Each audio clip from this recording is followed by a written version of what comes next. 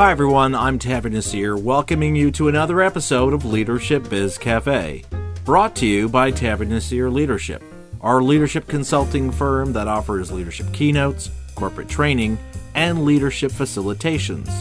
If you'd like to learn more, visit our company's website at tavinasir.com and find out how we can bring invaluable insights and practical tools to improve the way you lead and help your organization succeed in its goals.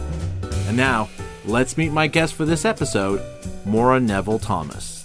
We spend our days sort of flitting from thing to thing, but the real insidious problem with that is that it really undermines our brain power because we're task switching so often that we can't really marshal our resources in a meaningful way in 2-minute increments.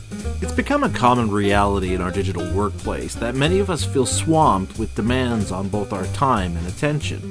But is the problem less a question of how we manage our time and more a question of learning to better manage what we pay attention to? That's the idea I'll be exploring further with international speaker and trainer Maura Neville Thomas in this episode of Leadership Biz Cafe. Maura is the most widely cited authority on attention management, in addition to her work on productivity and work-life balance. Her insights on attention management have been featured in Forbes, Fast Company, and Huffington Post, and she's also a regular contributor to the Harvard Business Review.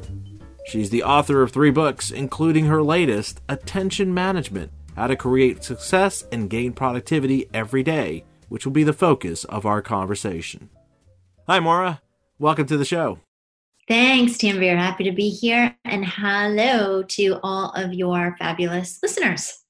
So, Maura, to start our conversation today, I'd actually like to start at the end, specifically with something you write in the conclusion of your book where you make the statement that attention management is the single most important skill necessary for true productivity. Now, there's no question that all of us are looking for ways to be more productive, and frankly, in much the same ways we see trends and diets and eating habits, there's always some new shining object or app that's presented as being the secret to effective productivity in today's faster-paced work environment. So, what makes attention management different from all the previous ideas and strategies for how we can become more productive in how we approach our workday? I think it's less different and more collective.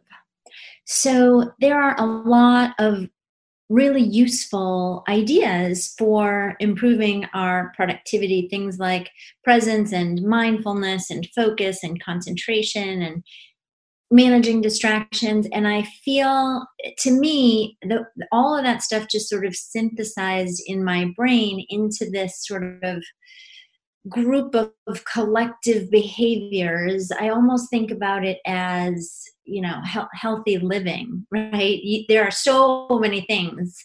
And the more you get into healthy living, the more you learn that there is to learn about healthy living, right?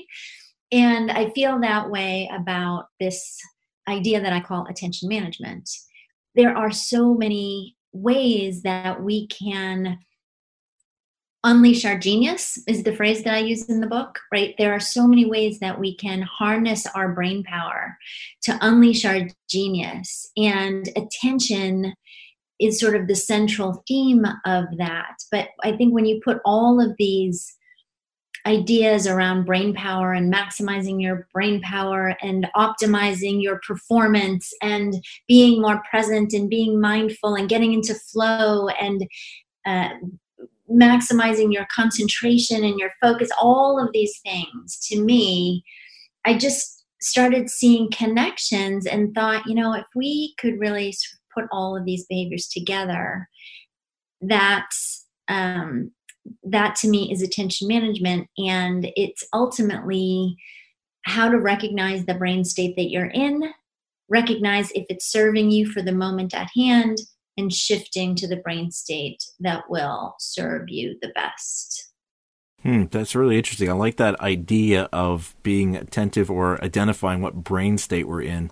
And, that idea actually, while reading your book too, it was reminded me of something that I was asked a lot, especially when my girls were in elementary school and younger. in some of the conversations I had with people about the various projects I was working on, as well as the different activities I was doing with my girls, I'd often get asked, where do you find the time?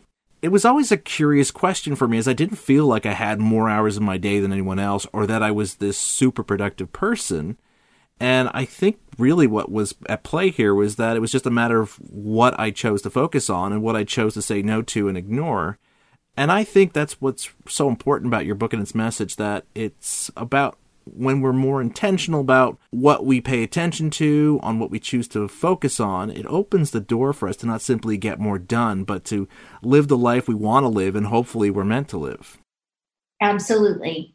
That's the sort of the nuggets at the kernel, the core. You're exactly right. Right. And again, this is one of these things where when people hear it, attention management, we can intuitively get an idea of what it's about. But I'd still like us to dive a little bit deeper into this concept of attention management, Maura. And in your book, and you kind of alluded to it in your first answer, you write about how this involves a group of behaviors. And again, just to warn people, it's not that often hope for one behavior, set it and forget it, one thing that most people look for because they're overworked and, frankly, I have no time and all that. But as you kind of alluded to, there are actually 4 quadrants to attention management. So I was wondering, Maura, if you could kind of describe in a bit more detail what those are. Sure. Yeah, the 4-quadrant model for attention management is really just a simplified way to categorize the kind of headspace, or at least the common places that we can go when it comes to our days and our work life and accomplishing our tasks and our activities. The first state is, and the quadrants are based on the axes of control or effort and attention. So how much control do we have and how much attention do we get as a result?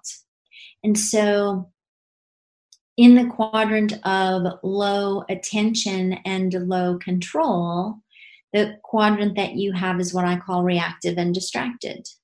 And that is where I think people spend the majority of their days when they aren't intentional. We have so much coming at us that we spend our days in reactive mode, just trying to sort of deal with everything as it comes up, because if I don't deal with it as it comes up, then I'll never deal with it, because there's just going to be so much more waiting for me. As soon as I pause, right, there's just so much more waiting for me. And so we spend our days sort of flitting from thing to thing. But the real insidious problem with that is that it really undermines our brain power, because we're task switching so often that we can't really marshal our resources in a meaningful way in 2-minute increments. And so the more we are distracted, the more distracted we will be. And so it just sort of feeds on itself, and it creates this really downward cycle that erodes our attention span and erodes our patience and erodes our ability to really apply ourselves in a way that makes us feel satisfied at the end of the day. So low control, low attention is the quadrant of reactive and distracted. When you look at sort of moving along the continuum, if you have low attention, high control, I call that the quadrant of daydreaming or mind wandering. And that seems counterintuitive to people, because people say to me, well, my mind wanders without any control. And it can, but often I find that is rumination rather than really productive sort of mind wandering. The reason that I feel like daydreaming requires more control than it used to is because real daydreaming used to happen in what I call the in-between moments, right? Walking across the parking lot, or riding an elevator, or waiting in line. We had these short pauses in activity, and that's when we would daydream, almost sort of unconsciously take in our surroundings and have insights and make connections and come up with ideas. But those times are gone, because now in any positive activity, people reach for their device. And it takes real effort to not reach for your device for most people in those pauses of activity. So that's why I think it's high control but low attention, because you're not focusing on anything in particular. You're just sort of seeing where your brain takes you. Then we have the quadrant of high attention, high control. And I call that the focused and mindful quadrant, because that is when you are working really hard to really apply yourself and to stay and to concentrate, right? I'm concentrating on this thing and I'm not going to let anything else interrupt me. So it takes a lot of effort, but there's also a lot of attention being directed at that thing. And then if you're lucky, when you stay focused and mindful for a period of time, if you work at it, then you tip into high attention, low control, which is the quadrant of flow. And the reason for that is because flow, once you tip from focused and mindful into flow, it's effortless. You are fully immersed without trying in the task at hand. You're just in it. And the hallmark, or the how you know you're in flow is when you don't know you're in flow. That's the whole point. The part of your brain that recognizes yourself in time and space, like the part of your brain that says, oh, it's a little chilly in here and it's almost lunchtime and I'm getting kind of hungry and I need a glass of water, and that chatter that goes in our head that sort of that we sense ourselves, that part of your brain disconnects when you're in flow. And so it is complete and total effortless immersion in the experience, in the conversation, in the task at hand. So those are the 4 quadrants. And, there are certainly other brain states, but loosely we can put most places where our head is at into one of those 4 buckets roughly. And if we can learn to recognize whether or not our brain state matches the experience or the task or the thing that we're doing at that moment, and if it doesn't, mindfully make a shift, intentionally make a shift, then we can maximize our performance and the way we show up in the world.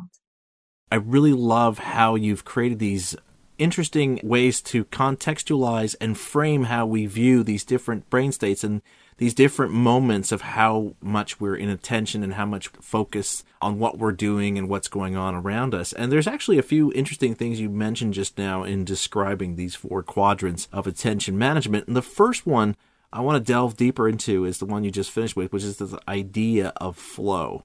Now, when you were describing the quadrant focused and mindful, I think that's where most of us aspire to spend most of our days in, but I think there's something compelling and important to note about being in this state of flow. For example, when I give my talks on leadership, I find that I'm often in that state of flow because I do get these waves of joy flowing over me. In fact, some of the best feedback I've received from attendees is how they share that they could feel like I was having fun up on that stage and they couldn't help but get swept up in that feeling of joy. And when we put that in a context of leadership, I think we can appreciate why this matters, because as a leader, you set the emotional tone for your workplace. And if you're bringing a sense of joy to work, as I saw with attendees of my leadership keynotes and training sessions, it can be very infectious.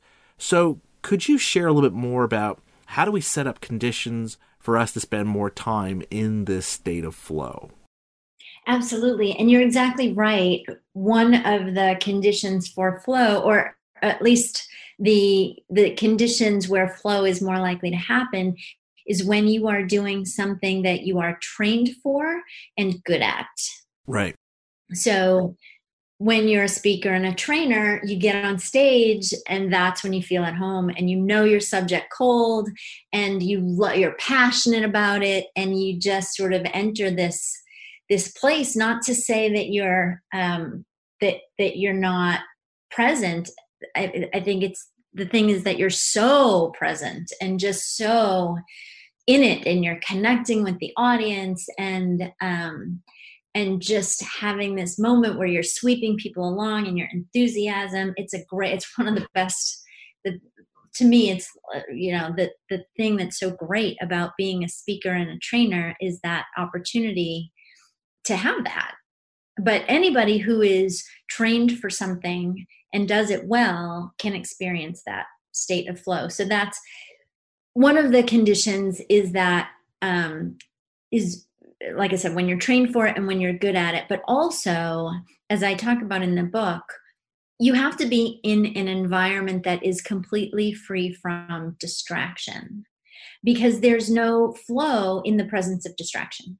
Right? You can't enter flow. If you were up on stage trying to speak and somebody was heckling you, it makes it a lot harder to get into flow, right? Because you're having to deal with that person and they're knocking you off your train of thought and all that kind of stuff. So that's another condition for flow.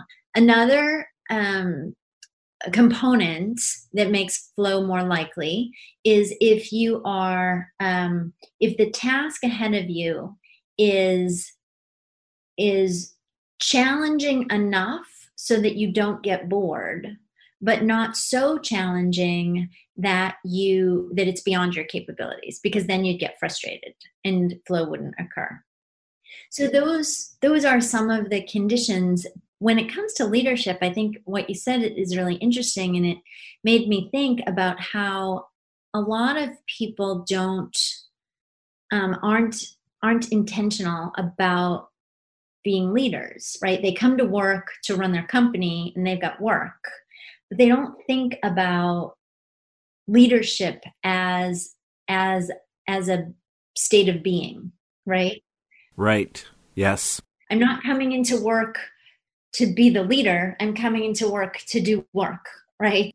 Exactly. Yep. To do all the stuff that has to get done. But they forget that all of their behaviors set the tone for their organization. Their whole team is going to model their behaviors.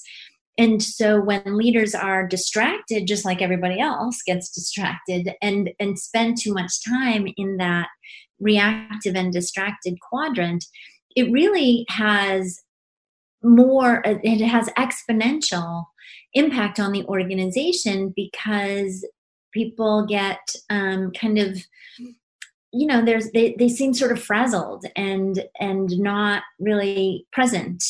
And then it sort of speeds up the organization because everybody else kind of models that state. And then we're undermining everybody's brain power, right? Everybody's ability to bring to unleash their genius, because everything is moving so fast and task switching all the time and so many distractions, and everybody's interrupting everybody else, and everybody's always on their device, whether they're talking to somebody or they're in a meeting and they're scrolling through their email while they're on the phone. And the only way we can ever get anything done is if we multitask. And really, that's just not only is it bad for the team, but without being present about being a leader, then it really damages the culture. Absolutely. And, I love what you're bringing up right now about this current tendency for us to have to speed things up and do task switching and so forth, because it reflects another common thread I saw in your book, and that is that this idea that attention management is not just about us being more effective when we're working, but that we're also making time for our brains to rest and rejuvenate, which is reflected in some ways by that daydreaming quadrant. Now, most of us, as you just said, can relate to that feeling like we're in this state of perpetual busyness, which is why we're no doubt seeing a growing concern around mental health issues in the workplace, not just in terms of employee burnout, but also depression. So in this drive to be more intentional about how we manage what gets our attention, Maura, how do we make sure we're also making time for our minds to relax and wander? It's a real challenge, because habit-forming technology, right? Our technology is created very intentionally to be habit-forming. Right. And when it is designed to steal our attention, because we have our technology around us all the time, and because there are so many different types of communication channels that our technology brings us, and all of those communication channels are vying for our attention. And so what happens is, when we use technology, if we aren't careful, our technology is demanding our attention every few minutes. And so when we are at work all day and we get a distraction every couple of minutes, we become habituated to distraction. And so distraction is a habit, and it's a habit that gets reinforced every few minutes. And so it's not like if you are distracted every few minutes at work by, say, your email. Most people that I talk to, most of my clients, until they attend my training, end up they work with their email open and downloading all the time, all day long.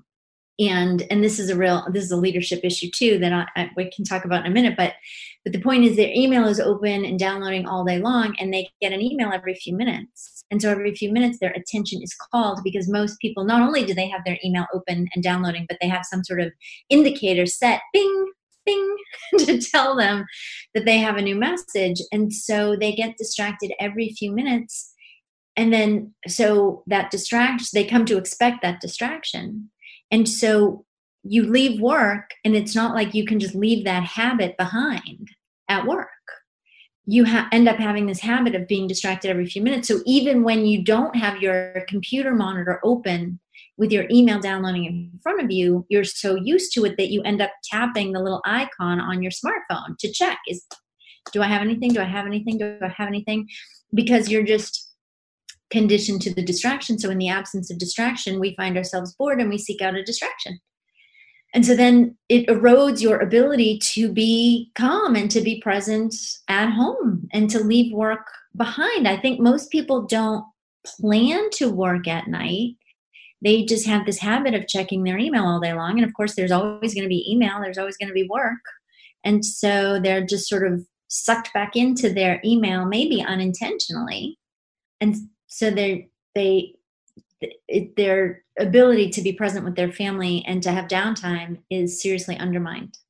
Right. And it's interesting that you're bringing this up, because I just read a study that had found that in most workplaces today, an employee's attention span, or what they're able to focus on, lasts for about 3 minutes on any given task. Gloria Mark at UC Irvine. She says 3 minutes and 5 seconds we switch our attention. And it's incredible. If you think about that, I really want people to think about it. Imagine 3 minutes and then you're distracted from whatever task it is you're working on. How effective you can possibly be. I mean, that's a lot less time than most of us use to microwave our lunches. So that shows you how alarming this situation is, and obviously why I think your message is very much needed, because the ability of us to manage our attention when we have, as you said, all these technological devices, which in theory we're supposed to be using them to help us be more effective, be more productive, are actually creating the inverse in the workplaces.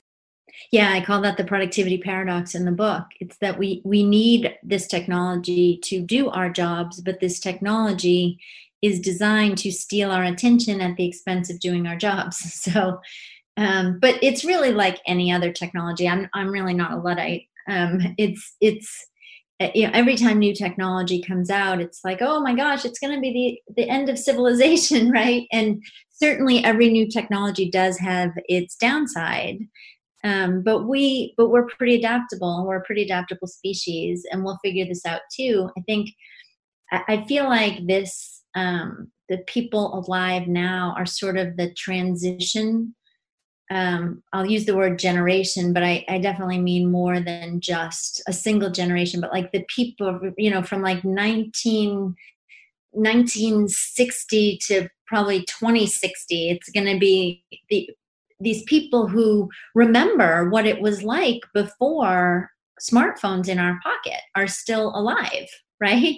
Before internet connected devices in our pocket are still alive. And so we're all just sort of still figuring out how to navigate this world of constant availability. And we'll get there, but we're still in this period of transition where it's like, whoa, how do we figure out how to not let this take over our lives? And to me, that's the most important thing to keep in mind right now, is that this technology is great as long as we control it and don't allow it to control us. Great point, Maura. So I'm sure we now have listeners who are on board with learning how to manage their attention, Maura, instead of trying to manage their time. So based on what we've discussed so far, how can they get started? What are some steps, Maura, that they can take right now to start making this shift so they can be more in control, not only of what they spend their time on, but on how they live their work lives? The first thing, so I mentioned that distraction is a habit, and we can't change a habit that we don't know that we have. All of the habit change experts will tell you that the first foundational ingredient is awareness. And so it's really important to take a look and ask yourself, is distraction a habit for me? And if you find yourself distracted every few minutes, the answer is probably yes. If you find yourself having a shorter attention span than you feel like you used to have, then the answer is probably yes. If you find yourself being less patient than you used to be, then the answer is probably yes. You have become habituated to distraction. And so it's really important to recognize how often you are allowing yourself to be distracted, and even be very conscious of it. Maybe even keep a piece of paper and make a slash on a piece of paper with a pencil. There I go again. There it happened again. There it happened again. There it happened again. And once we raise our awareness to how often we are being distracted, then we can start to make changes. So what's one step further than just making a slash on a piece of paper is to say, why? Yep, there I did again. But why? What happened? Did I allow somebody to interrupt me? Did I have a thought in my head? Was it a ping or a zing from one of my devices? What was it that caused me to change my behavior? And so then if you can catalog that, you can recognize the biggest culprit. Is it other people? Is it me, myself? Is it my technology? So awareness and sort of cataloging that is the first step to making some changes. Finding out if you really are habituated to distraction. Once you know that, then there's sort of, I guess, three buckets that I think of that can distract us. One is ourselves, right? We interrupt ourselves all the time. Oh, I just thought of that thing. Let me just do that, right? So our brains. The second category is our technology. And the third category is other people. And so the way that we stop ourselves from being interrupted by ourselves is, I believe that the key to that is a workflow management process. And I can talk a little bit more about that. But the idea is that most of us interrupt ourselves with something on our to-do list. Oh, I just remembered I have to call her back. And I got to remember that I got to send that email. And but I didn't finish the expense report yet, right? And most of us rely on our memory for the most part, supplemented usually by lists that we make on paper or in apps, and flags in our email, and sticky notes, and projects on our dry erase board, and lists on the refrigerator, and all these places that we keep things that we need to do. But what that really means is that we are relying primarily on our memory.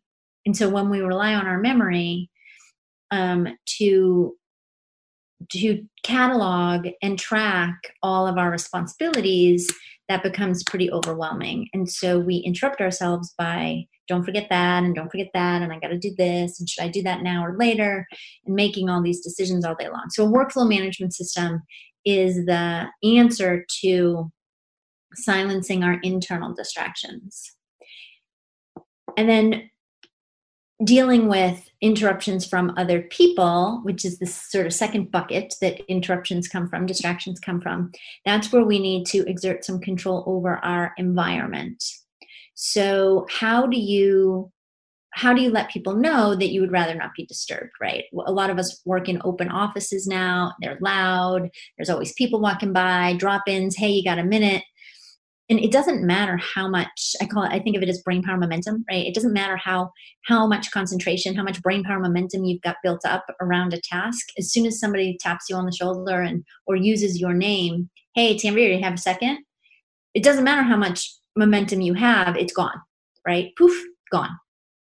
And so we need to exert some control around our environment to let people know when we would rather not be disturbed. And we have to have that time, because otherwise the distractions are just going to run over us all day long and rule our days. It's not going to be like, well, when everybody leaves me alone, that is when I'll actually get some work done.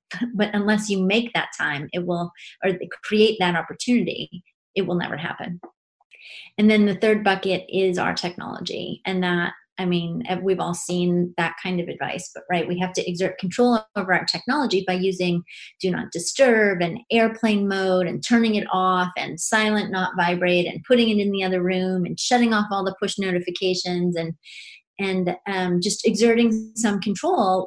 None of us went and bought our smartphone so that everybody in the world can interrupt us all the time, and yet that's how we behave.